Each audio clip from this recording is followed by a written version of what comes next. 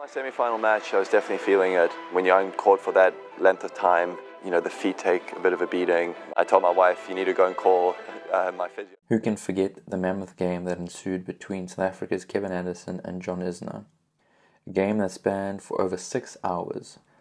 Finally saw Kevin Anderson win the second longest match in Wimbledon history by outlasting the American John Isner to reach the men's final, where he would meet Novak Djokovic. The two slugged it out on centre court for 6 hours and 36 minutes before the 8th seed Kevin Anderson came through 7-6, 6-7, 6-7, 6-4, 26-24. The final set alone lasted for 2 hours and 50 minutes.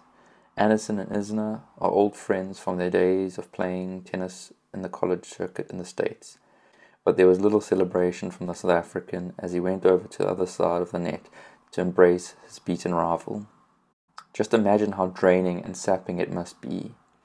I enjoy playing tennis, and after playing for 2 hours or so, I'm spent.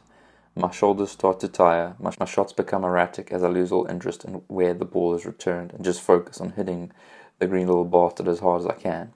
It is no surprise that Anderson was fatigued for his final versus Novak Djokovic the very next day. It's amazing that he managed to get out of bed, let alone gear up to face the world number one at the time. It was a great day for South African tennis, however. Anderson, who was run-up to Nadal in the previous year's US Open final, became the first South African man to reach the Wimbledon final since Brian Norton in 1921. Ultimately, Anderson lost the final to Novak, but it was still an amazing feat to get to that point after a grueling semi-final game of that magnitude. Kevin Anderson is definitely one of the greatest South African tennis players there has been in the last few decades. It was amazing to see Anderson get to a final in a major tennis championship. If you managed to watch the game, what were your thoughts on it? If you enjoyed this podcast and you are listening on Apple or iTunes, please remember to leave a review.